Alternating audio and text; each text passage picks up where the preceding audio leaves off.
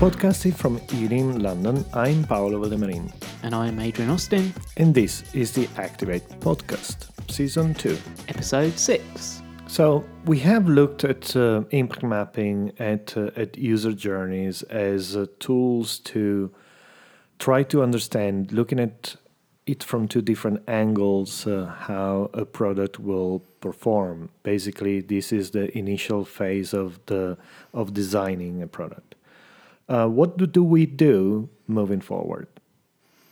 Okay, so from impact mapping and user journey mapping, we have developed ourselves a pool of features that your product is going to need.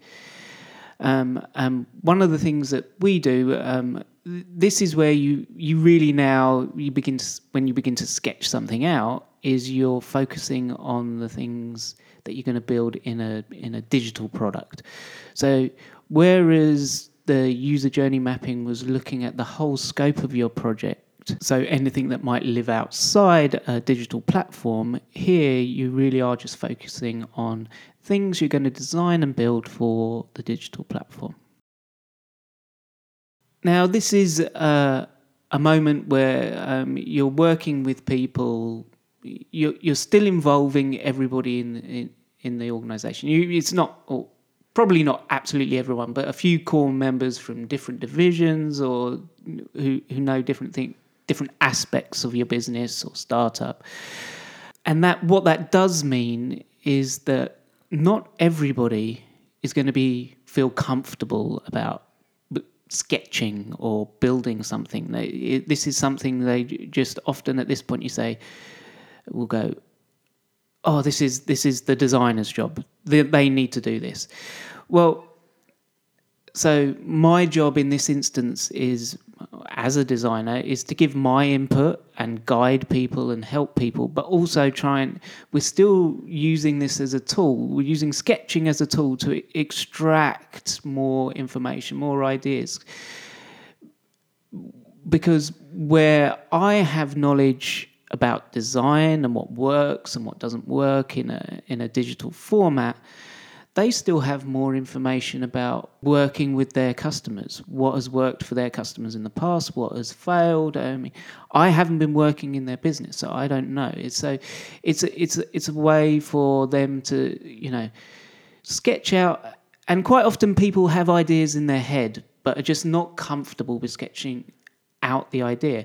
And so it's important for me, I feel, to put an emphasis on. It's not important that you're the best drawer in the world, you don't have to be an artist, but it's, I know you can write text, I know you can draw some basic boxes, and that's all we need. We just need to have this up and be able to then explain it to other members of the group to show your idea. Okay, so sketching from this point of view can be seen almost more as a brainstorming process than an actual... it is design, it's not really graphic design. Nobody is expecting people to actually produce anything final. It's about having a conversation around some visual references. Exactly. You're not going to be drawing out the logo in every sketch you make. You know, there are going to be boxes that represent photos. You're not going to have to draw a person, or it really is simple graphic representation of an idea.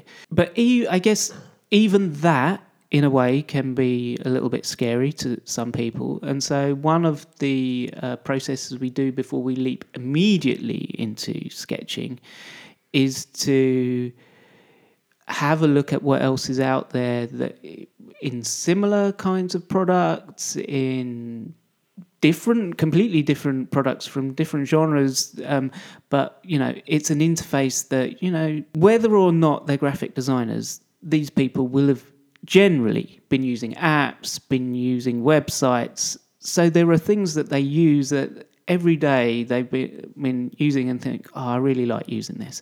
And it's about getting those pieces of information from them, say, well, why did you like this? And quite often they think, oh, this could work in our product, but with a few changes, or an element of it could work. So that little bit of research generally helps them feel more comfortable when it comes to the sketching phase, to say, oh, we've got a bunch of ideas here. Now I can just sort of pull them together into an idea. I think it's something, again, I mentioned in the previous podcast about how user journey mapping, I relate back to how I've always done design in terms of, creating a site map or a journey. I've always done that, and this is open, and the user journey session opens that process up to gaining more input from other people in an organization.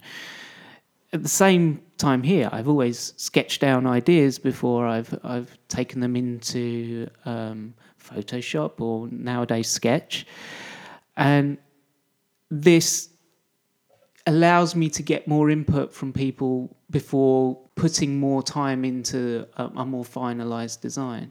And I actually think that one of the interesting aspects of this technique that we use of creating a collection of little components or even little interactions that people are familiar with, because nowadays everybody's using digital components, and giving them essentially a palette of tools that they can use to create their own sketches makes it does work in making people comfortable. At this point, we have done this a number of times, and even if there is a little bit of concern the day they walk into the meeting room and there are pencils and paper on the table, then very quickly it goes into, we start focusing on an actual conversation, and we lose any concern that might be around, oh, I'm not good at drawings or anything like that. No,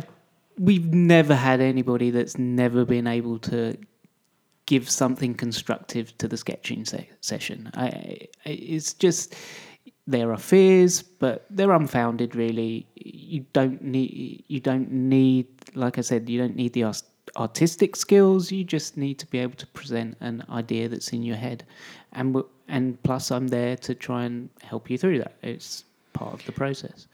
At the end of the sketching session, we end up with a collection of potential alternative views of how features of the different stages of the use of the actual product are going to look like. What do you do then? Okay. Well, obviously, yes, you have quite a lot to work from. Your end goal is to create a prototype that we can test with a real user. So you can't build everything. I mean, it wouldn't make sense to build everything. So something we use is dot voting, which basically means that everybody gets a say on what they think works and what doesn't. And we just use, we put all our sketches up on the wall, we create a little gallery, and everybody goes around putting their little sticky dots where anything they think works, what they like. After that's done, we discuss it a bit more. It's not completely democratic, because basically in the end, you have got one person that leads this product, and we normally call that the product owner. That's designated before we begin the session, and in the end, it's got to be someone from the organisation that, they own the business, they own the product, and they will have final say on what goes into the final prototype to test.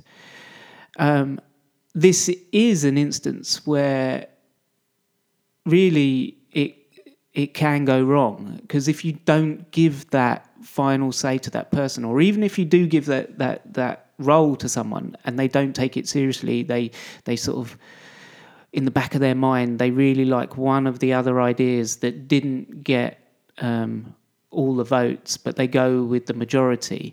There are instances where they'll just go off and build what they thought was right anyway. So why did you bother creating a prototype and testing another idea? That decider, this whole process is there to confirm their ideas, their hypothesis. We're here to give our design input because that's our expertise, and that they should listen to that expertise. But if they're going to go away and then build a different product to what was tested in a prototype, the whole process wasn't worthwhile. So I guess that the final recommendation is next to come to this with an open mind, which we already recommended in the previous episode, is maybe be true to yourself. I mean, participate, try to collect as many information as you can, try to learn as much as you can, but then feel comfortable with the decision that you make and just express what you think. I think, yeah, from what you said there, being comfortable with the decision you make is the most important thing. Because if you're not really testing what you want to test. Okay, I think that this is all for today. Thank you very much for listening, and see you next time. Bye.